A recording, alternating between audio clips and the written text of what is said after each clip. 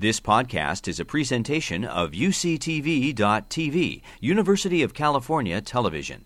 Like what you learn? Help others discover UCTV podcasts by leaving a comment or rating in iTunes. Bruce Nauman, Vices and Virtues, 1988.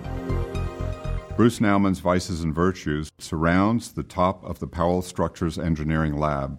It's in 7-foot-tall letters.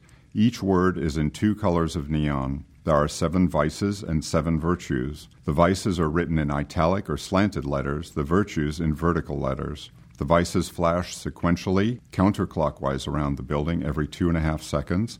Every 3 seconds, the virtues go on, go off, etc. From time to time, all the vices are on for 10 seconds, and all the virtues are on. From time to time, everything is on. What this produces is all possible illuminations of superimposed and adjacently lit words. You have all these different combinations of words acting together as colors and as abstractions, both visual and moral. It's a very active and constantly entertaining experience. It lights up the plaza and landscape around it. It begins as the sun goes down and is on for several hours, depending on the time of year, until about 10 or 11 o'clock at night.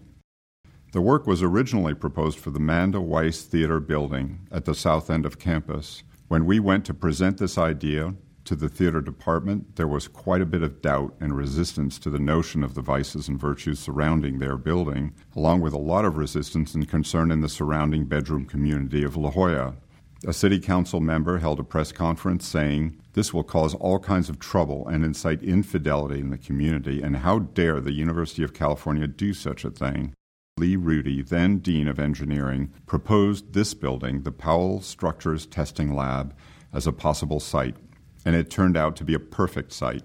You can see the piece, actually, through the clear story of this purely functional building. When you're inside the building, you can look up in this vast space and see the letters backwards, flashing around. At some points, they seem like simply designs in bright color. And from everywhere you can read the text as ideas in all their manifold juxtapositions. Bruce Nauman, when he finally saw it installed, felt that it worked much better on this building, unencumbered by associations with theater. You've been listening to a podcast by University of California Television. For more information about this program or UCTV, visit us online at uctv.tv.